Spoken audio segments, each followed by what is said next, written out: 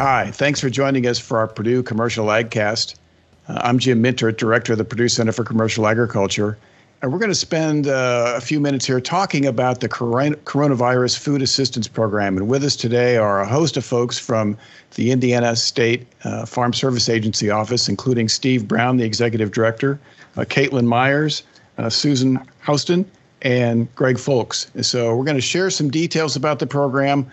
There is a lot of details to cover, so we won't cover every single detail, but we'll give you an overview of the program, learn a little bit about how you apply, learn a little bit more about the magnitude of the payments that people might be able to receive, and also provide some information about where you can go to get more details, as well as a worksheet on the website where you can actually start to do some computations. So with that, I'm going to throw it to you, Steve, and this is really a significant program that's going to provide quite a bit of help to Indiana agricultural producers. Yeah, thank you, Jim. Thank you for doing this and hosting it and helping us get the word out to our customers and really try to get this program administered. As you mentioned, CFAP provides direct assistance to agriculture producers impacted by the effects of the COVID-19 outbreak. This is a little different in the funding. There's two funding sources.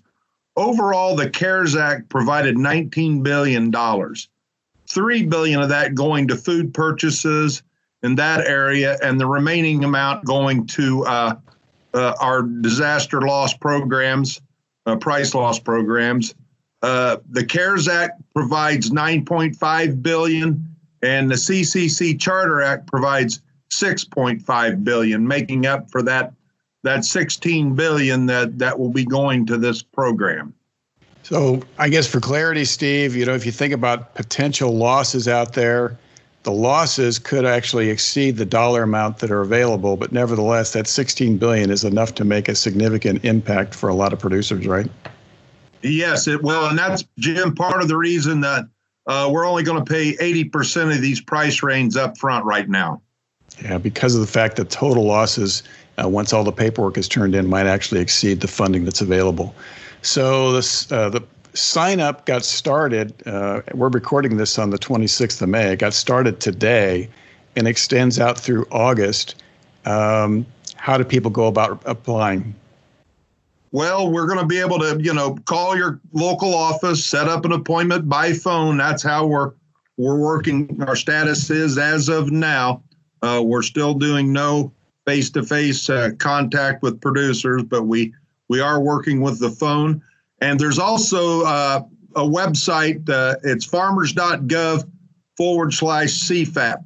It's a great site, a lot of information. It's got a benefit calculator there that really will, it's very self-explanatory. You can enter your numbers in, as we will tell you coming up here in the future. But it'll process, fill the forms out for you. You'll be able to go in and see that. But I really encourage people to go to this site. And starting today, we started a CFAP call center. And it's had a lot of activity. It's a nationwide call center. We've had a couple of Indiana employees working it today, and they were very busy. But that CFAP call center, the number to that is 877-508-8364. And that'll give you the ability to call that center. And if you have questions, they can assist you if you can't get through to your local office. But I encourage you to call your local office and get an appointment set up. Yeah, so a couple of great information sources. That website again, farmers.gov/CFAP. And that CFAP is CFAP. Or you can call that national call center at 877-508-8364. And we'll post that again. I'll bring that up here at the end of our recording today. So let's talk a little bit about eligibility. There's some, as with all USDA programs, there are some fairly strict requirements with respect to eligibility. Walk us through that, Steve. Well, yeah, there's going to be eligibility factors for the CFAP payment. A producer must have had a share in the eligible commodity on January 15th, 2020, and or April 16th through May 14th, 2020. There's several additional forms a producer must fill out, whether he's a citizen of the United States, resident alien, and that's a I-50 or 551 card, partnership of citizens or nationals of the United States, corporation, limited liability company, and other organizational structures organized under state law. Foreign person or foreign entity who meets foreign person rules according to 5PL are also eligible. So I guess I'd characterize that as being pretty broad, Steve. In fact, maybe a little more broad than under some other USDA programs in terms of eligibility. Is that correct? Yeah, it kind of hits every area, Jim, and we've been operating off a lot of this type of procedure over the year. And as Caitlin will be coming up, we've changed some of the payment limitation eligibility for this program over our other normal programs. Okay. So let's talk a little bit about those payment limits. And you mentioned this earlier. The initial CFAP payment will be factored at 80% of the calculated payment. And that really accounts for the fact that the total funding authorized by Congress might or might not be large enough to cover all the losses computed under this program. Caitlin, I guess maybe do you want to jump in and talk a little bit about the maximum amount that a person or a legal entity can receive? Yeah, so just like our other programs that we administer, CFAP does have a payment limitation. The payment limitation is per person and legal entity of $250,000. This limitation applies to the total amount of CFAP payments made with respect to all eligible commodities that producer is applying for. We do have a new special payment limitation rule for this program, specifically for participants that are corporations, LLCs, and limited partnerships.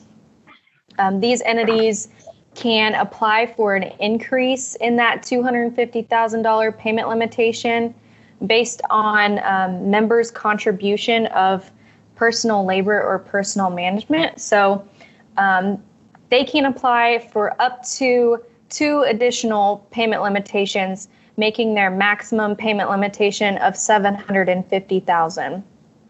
With the 80% payment factor that's applied, that comes out to be $600,000.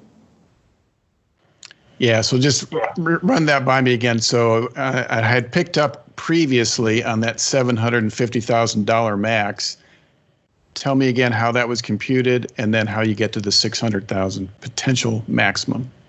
The $250,000 is a per person or per legal entity payment limitation, and it applies to all eligible commodities. So all are capped at the $250,000, the total amount of CFAP payments. To get to that maximum payment limitation, this applies for corporations or LLCs or limited partnerships who have a members contributing at least 400 hours of personal labor or personal management. If the entity has at least 2 members that are contributing at least 400 hours, they can get up to $500,000 increased on their payment limitation. If there are at least 3 members contributing that 400-hour requirement, they can seek an additional payment limitation of $750,000. And then you got to the $600,000 because you simply took 20% off of that $750,000 to account for the fact that there might or might not be enough funding. So if there's enough funding, correct, that amount could ultimately go above that $600,000 all the way up to the max of $750,000. If there's not enough funding, you might wind up maxing out at the $600,000 that you just mentioned, right? Mm-hmm. Let's see. You might walk through that a little bit. I guess one thing to think about again is this is a little bit of this idea of getting at passive involvement versus more active involvement. And effectively, the hour requirements are a way of ensuring that anyone that receives the benefits is really actively involved in either the day-to-day operation of the farming operation, or certainly in the management of the operation, correct? Correct, yes. Also, we have what we call a rule of attribution. Payments are attributed down directly or indirectly to a person or legal entity, and will be combined and limited to the per person or legal entity. And we look at that up to 4 levels of ownership in a legal entity. And so explain what that really means to me. I guess that's a little bit unclear. Tell me how that might be working in operation. So as far as looking at 4 levels of ownership, say we have a legal entity who is our participating producer, and there's some embedded entities within that legal entity.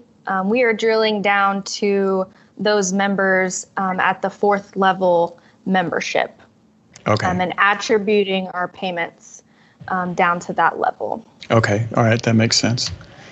All right. So let's talk a little bit more about who's really eligible. And it really ties back to identifying people that have suffered a loss. And so the legislation and the rules that have been promulgated by USDA are just really trying to identify who's suffered a loss and then walk through that. So for the first one, who's eligible with respect to the broad list of commodities?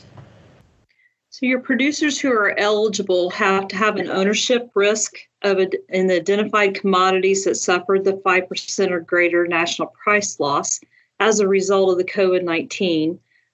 Those producers, they either produced or they own part of the commodities of milk, non-specialty crops, livestock, and specialty crops.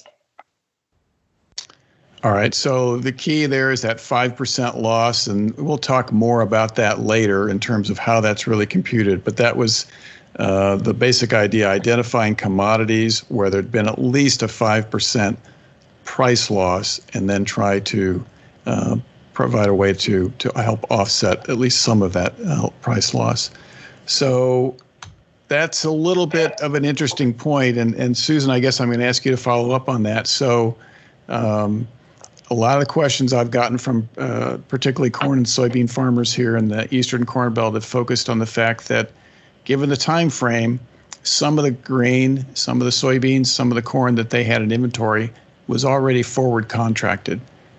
Talk to us a little bit about how that's going to work with respect to whether or not it was already contracted or whether or not it was unpriced prior to January.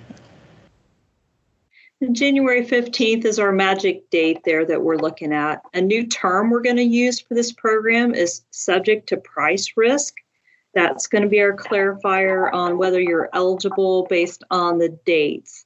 So had you had forward contracted, entered an agreement or similar binding contract prior to January 15th, that grain would not be eligible, or livestock or specialty crops would not be eligible because you had lost the risk to suffer any consequences of the price drop.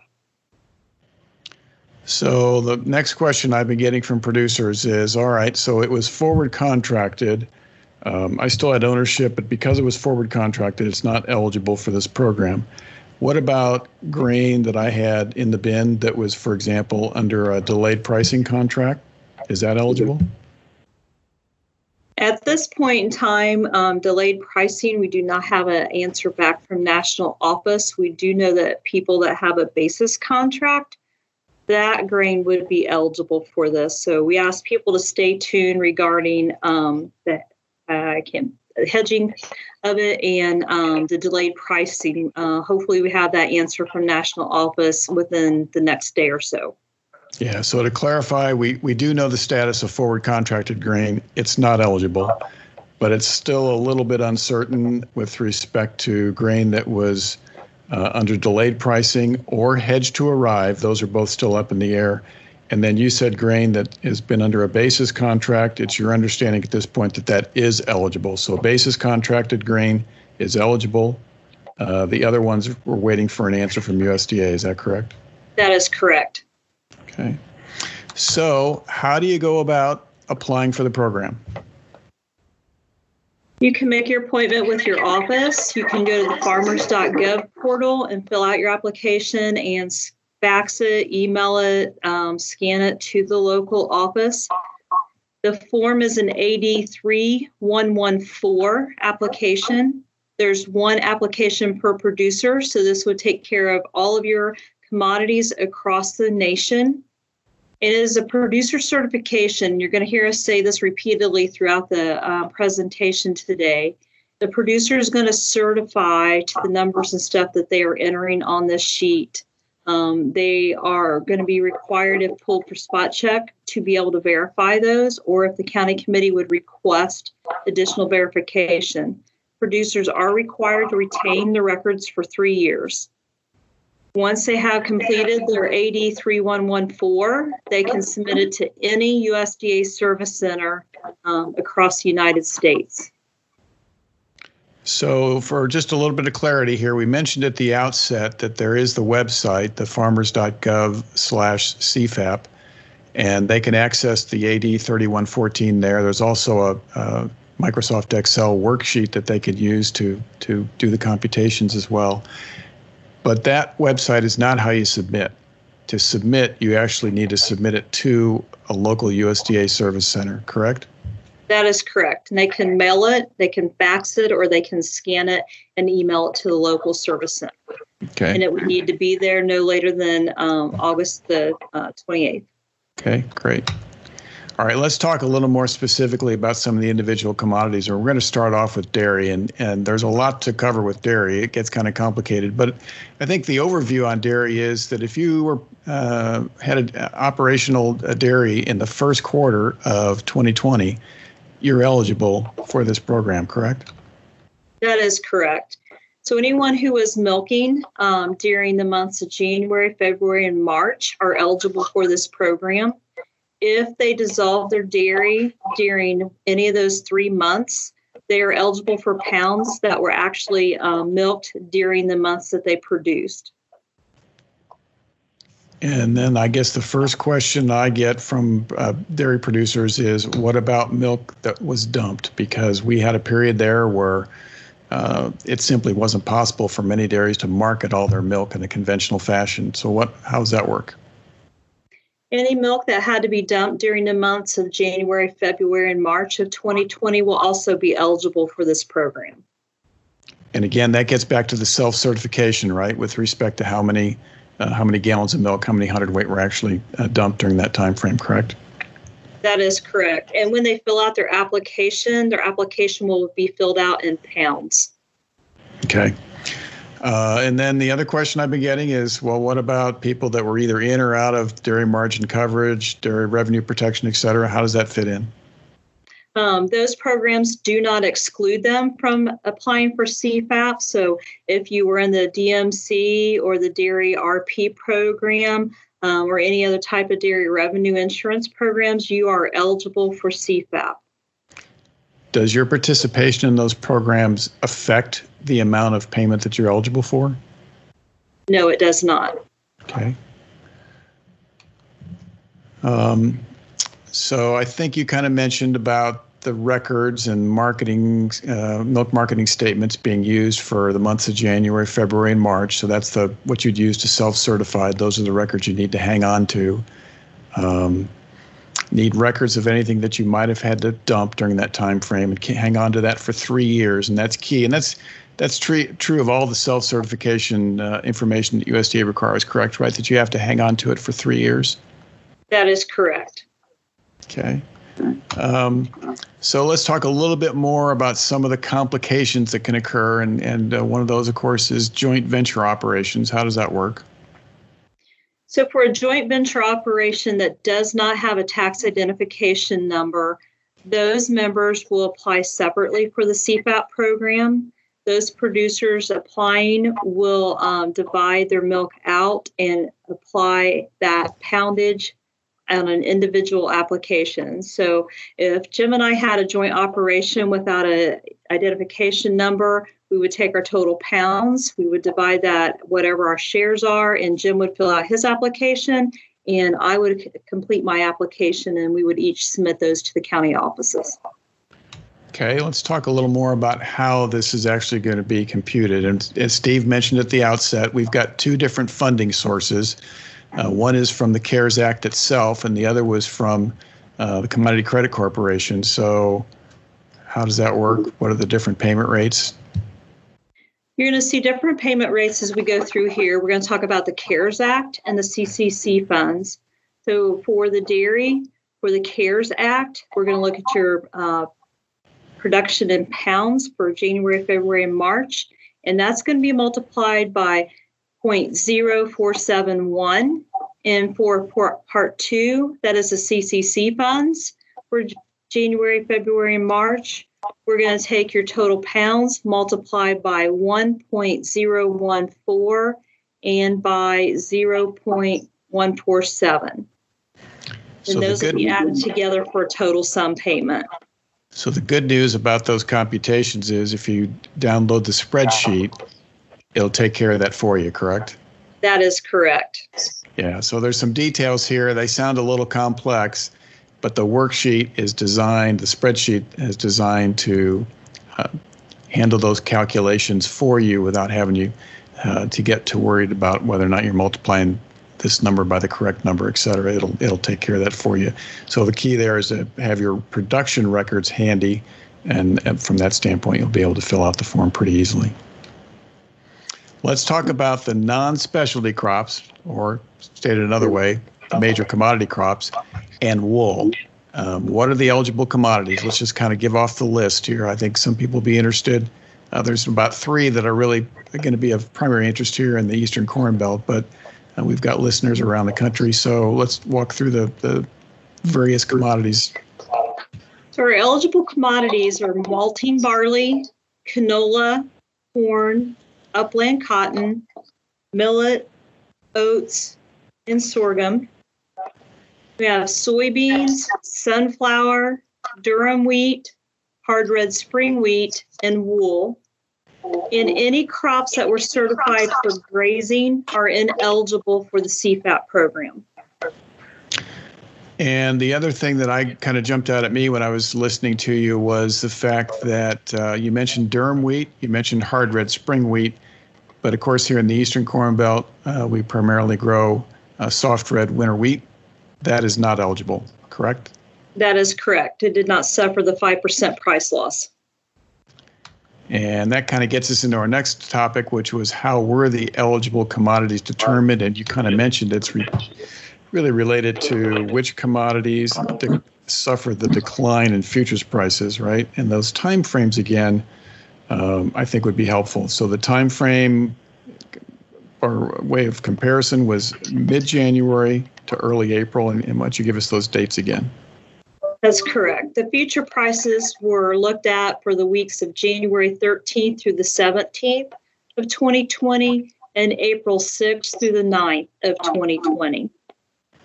So they're taking the weekly average of that January 13th through the 17th time frame and comparing that to the weekly average of that April 6th through the 9th time frame to determine the magnitude of the price loss for each of those commodities.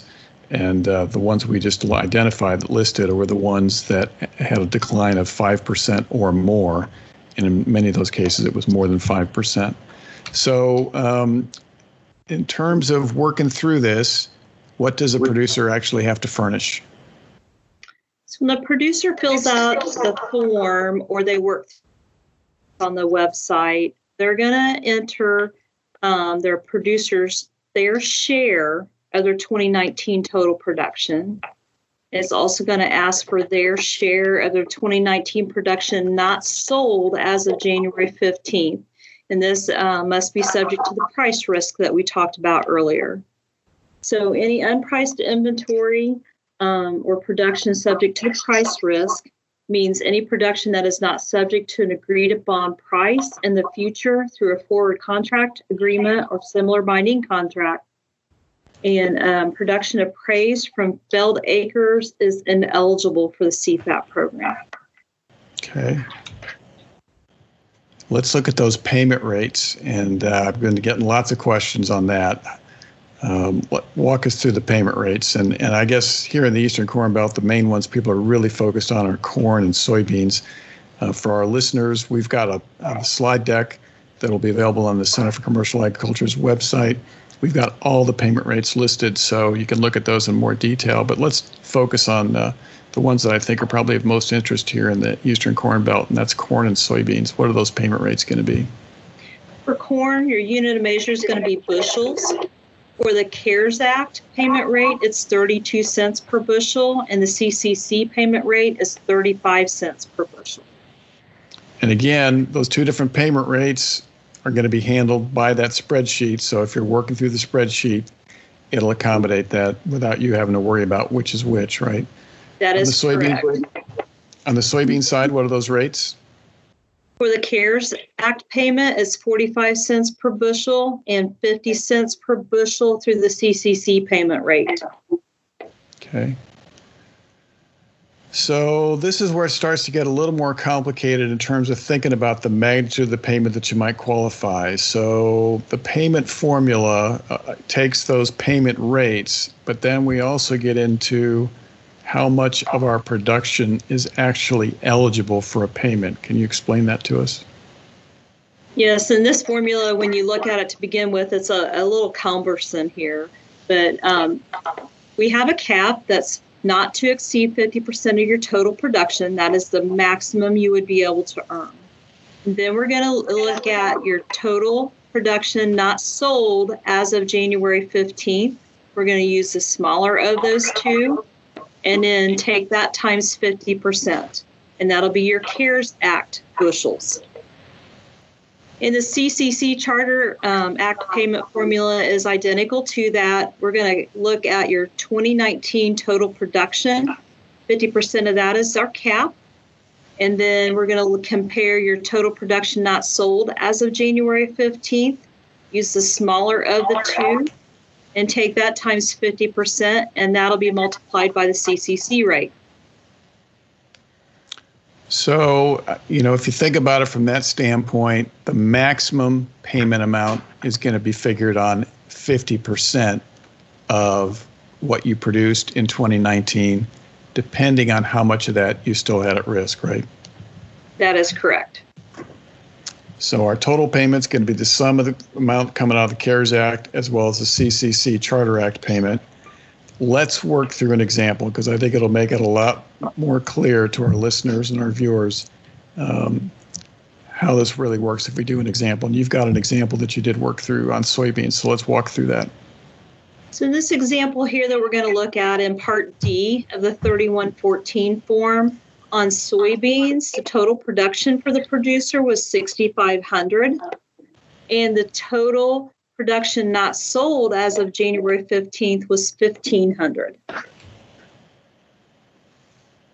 And when we start working down through the payment example here, we're going to see that in item 16, the production not sold, we're going to enter the 1,500 bushels.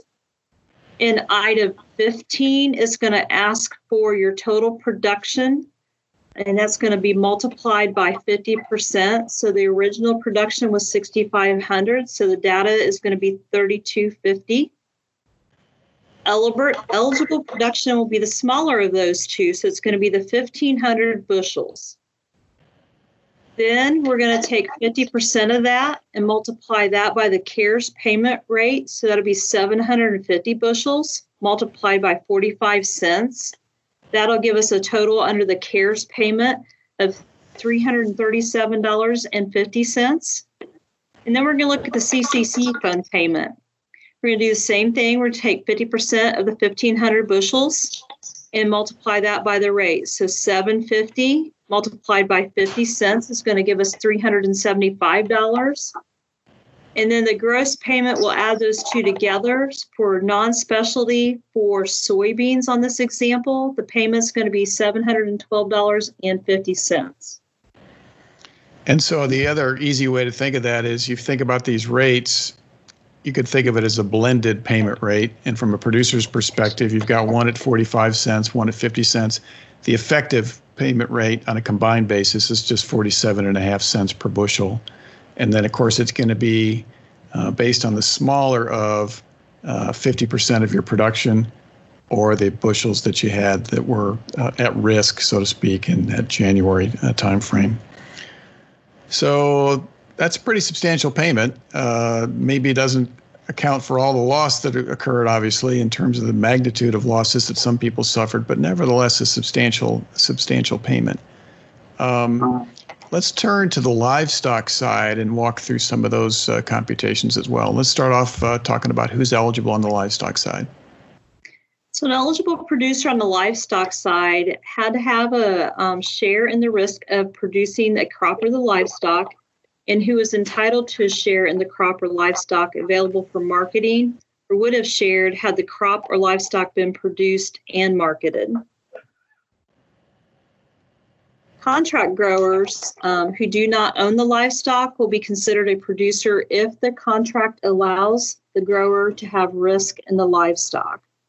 So we're going to look at livestock owners and contract growers who are at risk and have a share in the livestock available for marketing, or would have a share had the livestock been marketed, are going to be considered eligible producers. Livestock that realized a 5% or greater national market price decline between the average for the week of January 13th through the 17th, relative to the average for the week of April 6th through the 10th, have been determined eligible for the CFAP program.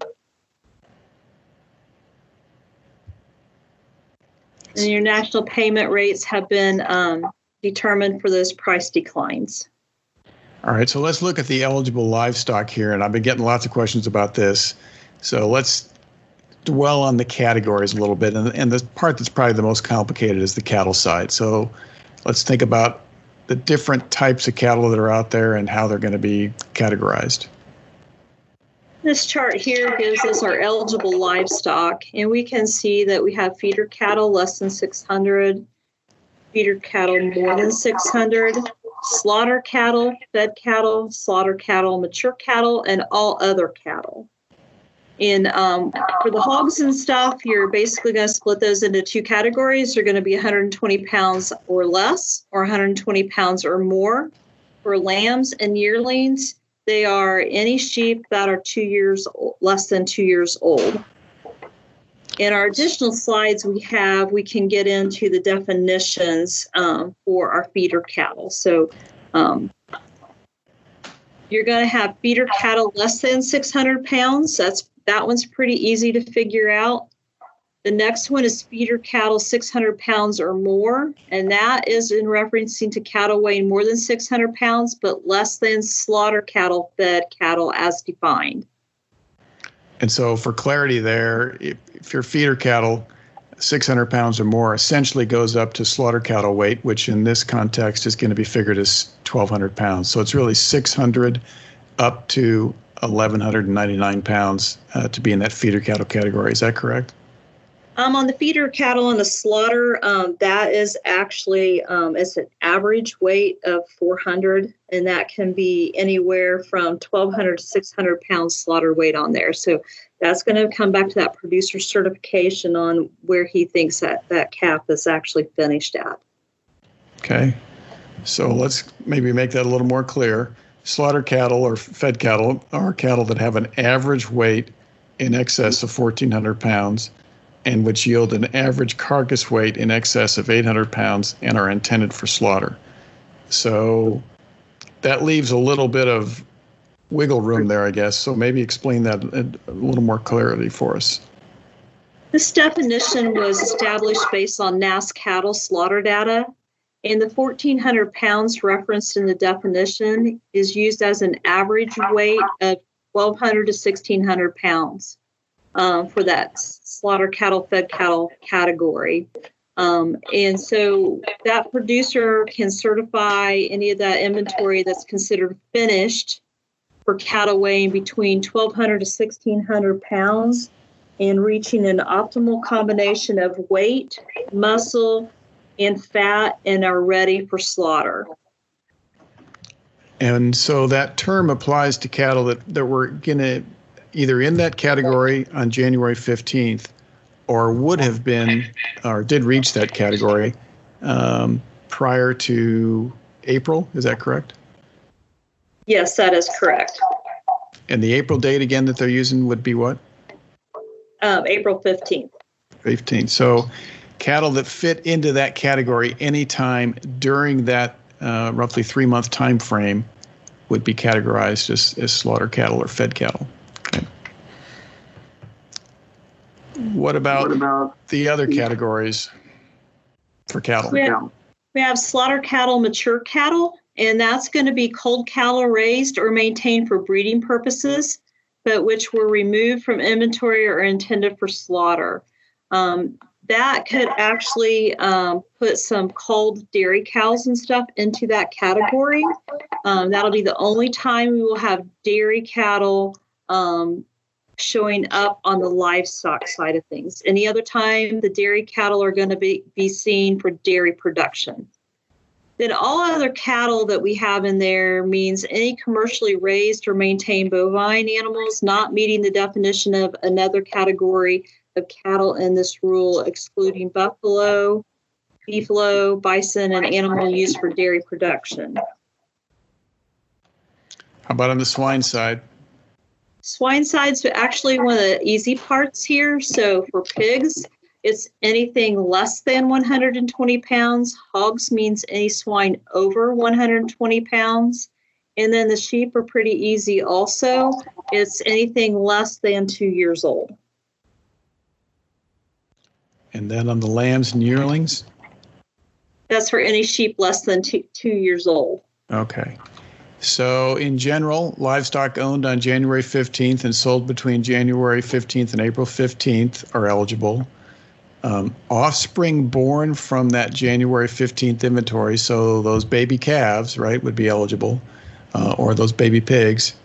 And then livestock inventory owned between April 16th and May 14th of 2020. So that's a new wrinkle. Tell us how that works. Yep, that wrinkle is going to come in here, and we're going to look at that a little more in depth when we look at how the money was split between the CARES Act money and the CCC money. The top two bullets will cover the CARES Act money for livestock owned and sold between January 15th and April the 15th. And then the CCC money will cover that inventory owned between April 16th and May the 14th. Okay. And then your last category is livestock no longer used for dairy but have entered the beef cattle market. Those are also eligible? That is correct. And then obviously, just as we did with all the grains, all the sales and inventory must be subject to price risk as of January 15th. This isn't as common in the livestock side, but if something was forward contracted, for example, I presume it would not be eligible. That is correct. All right, so you've got some categories here with ineligible livestock. Maybe walk us through that. So ineligible livestock will be any of your dairy production. So if you still have cows out there that you're milking, they're not going to qualify under this side. They're going to be under the dairy. And then any livestock purchased after January 15th, 2020 and sold on or before April 15th will be ineligible. And then livestock that has an agreed upon price in the future through a forward contract, agreement, or similar binding contract as of January 15th will also be ineligible for this program. And you've got some additional things with respect to dairy cattle. Yeah, the dairy cattle that are no longer used for dairy production and have entered into the beef cattle market are eligible for CFAP. So any of your culled cows will go under slaughter cattle, mature cattle, and dairy calves will fall under the feeder calves, less than or greater than 600 pounds. And as a reminder, dairy cattle used for dairy production or intended for dairy production are not eligible for the livestock part of the CFAP program. However, their milk production is eligible under dairy.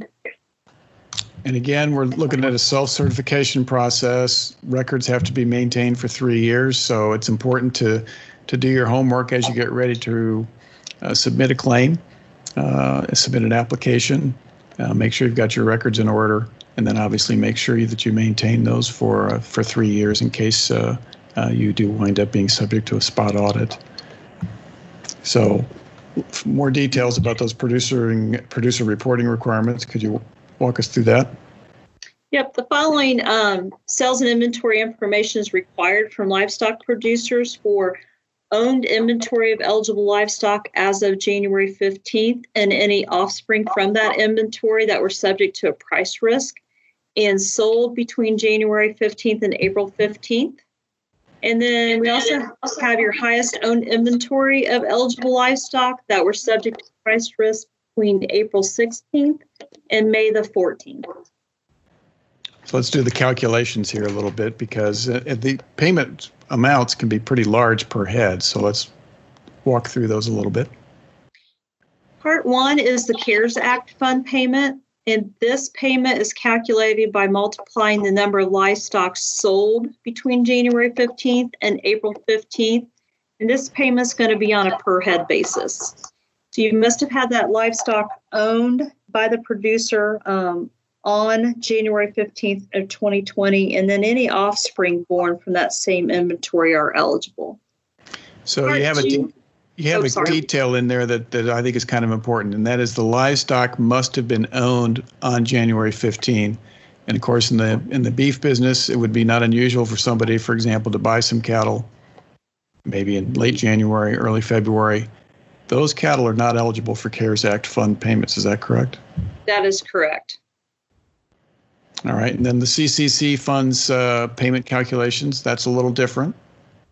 That's a little different. On the CCC funds, we're looking at the highest livestock inventory between April the 16th and May the 14th. And then that will have a payment per head as well. Let's talk about those payment rates. We look down through here looking at the payment rates, you can see a significant difference between what's sold versus your highest inventory. Remember, the CARES Act is for livestock that has been sold between January 15th and April the 15th. And for example, we can look at feeder cattle 600 pounds or more. They're $139 a head. And your slaughter cattle, fed cattle, they're $214 a head. When we look over at the CCC Part 2 payment, which is for your highest livestock inventory between April the 16th and May the 14th, for all the cattle there, they are $33 a head. So that fed cattle payment, $214 per head, is pretty large, but I think it is based on the fact, obviously, that we had that precipitous collapse in fed cattle prices, and particularly fed cattle futures prices during that time frame. Those are pretty big payments. Feeder cattle, 600 pounds or more, $139 a head. So really goes a long way towards offsetting the losses that a lot of producers suffered. It doesn't cover everything, but it goes a long ways. Those are pretty large payments. So let's walk through an application example here on the livestock side. We did it on soybeans. Let's do it on the livestock side. This is a screenshot of the worksheet that's available off of the farmers.gov CFAP page. In this example here, we're going to look under Part 1. That's the CARES Act. That's for sales from January 15th through April the 15th. And in this example, we have 7 head of cattle less than 600 pounds, and their payment rate is 102. So their calculated payment is 714. And the slaughter cattle, mature cattle, we had 10 head, and they're $92 a head, so there's 920. So for the CARES side for sold livestock, that producer will earn $1,634. They're also going to be able to file for the Part 2 for the CCC payment, and that is for their highest inventory between April 16th and May the 14th. So this producer also had less than 600-pound feeder cattle, a total of 480 head on hand. Payment rate's $33 per head, so there's $15,840 for that calculation. And he had 573 head that fell underneath the category of all other cattle. Those are also $33 a head, and that makes that calculated payment $18,909. So our total payment for Part 2 is $34,749. We're going to add those together, and so before any reductions, payment limitation, or the payment factor, this application here will have a total of $36,383 on the livestock side. So to be clear, that $36,383 would be the total calculation, and then assuming you didn't hit the payment limits, you would expect to receive 80% of that at this point in time. Is that correct? Yes, that is correct. And that's getting back to what we talked about at the very beginning, and that is the idea that the funding provided by Congress might not be enough to cover all the losses. And so the way that USDA is dealing with that is basically applying a limit of 80% as an upfront payment, and then later on seeing whether or not the possibility exists of paying that remaining 20%. So let's kind of wrap this up. All the eligibility forms related to CFAP have to be filed within 60 days from the date of signing the CFAP application. And Susan, you might maybe remind us what we're talking about there. So in addition to your CFAP application, you're going to need some other things on file at your local USDA office. And what might those be? Those would be your 902, your payment limitation forms, your adjusted gross income forms. If you were new to our system, we would need your direct deposits and an 80-20-47, gathering all your information. Those are some of the forms and stuff Caitlin had gone over in the beginning. Yeah, so just for clarity, if you file here in the next week or so, let's say you file on June 1, that means you got to have everything complete by August 1. And that's even though the program doesn't, the final day to file under this program is August 28th. But if you file your individual application on June 1, you'd have to have all of your paperwork complete by August 1. Have I summarized that correctly? Yes, and that's an important change from most of our programs. The supporting documentation can come in at any point thereafter, but for this program specifically, you have to have all that supporting documentation in within 60 days, or we will disapprove that application. So we want to make sure we get that done in timely fashion. Yeah. So that's an important point because you don't want to miss on that one. All right, so let's wrap this up. Again, details available at www.farmers.gov/CFAP, and CFAP is just CFAP. Or the National Call Center is available, and that number again is 877-508-8364. That number again, 877-508-8364. And that's being staffed by FSA personnel from around the country. And I think so far we've already had, here on this first day, we've already had some FSA staff members from Indiana participate in that. So that's been very helpful. And obviously then you can also call your local office. Local offices are probably getting lots of calls, so recognize that you're going to need to make some appointments if you really want to have some details and have people, maybe the local FSA staff, help you with specific questions about your operation. One final point before we wrap up, and that is Greg is on the line with us today. And Greg, you might talk just a little bit about the disaster loan program and how that fits in with this program. All right, thanks, Jim. It's what we have available it came out last Thursday is, we call it we already had at FSA a disaster set-aside program where a producer, it has to be an existing borrower, could move a payment basically to the end of their loan if it was related to a weather-related natural disaster. And what FSA did last week with the blessing of the Secretary was come up with a special disaster set-aside program where you could possibly move a payment to the end of your loan if the reason that you can't pay is related to the COVID-19 pandemic. So we're not sure that we're going to see a lot of activity in that right now because most of the payments due in 2020 have been paid, but that program will apply for payments that come due between March 1st, 2020 and September 1st, 2021. So if producers are still struggling come this fall, winter, or if they have payments come due in the middle of the summer, maybe they're not getting as many flocks of turkeys or birds or whatever because the integrators have slowed down, we might be able to help them. But it only applies, like I said, to people that already have a direct loan with us, and all of those producers in the next week or so are going to get a 2-page letter from FSA that outlines exactly what is available and how they can go about applying for it and what they might need to do. All right. Well, thanks, Greg. Appreciate filling us in on that. And with that, I think we're going to wrap up today's program. For more economic information, visit us at the Purdue Center for Commercial Agriculture's website at purdue.edu/commercialag.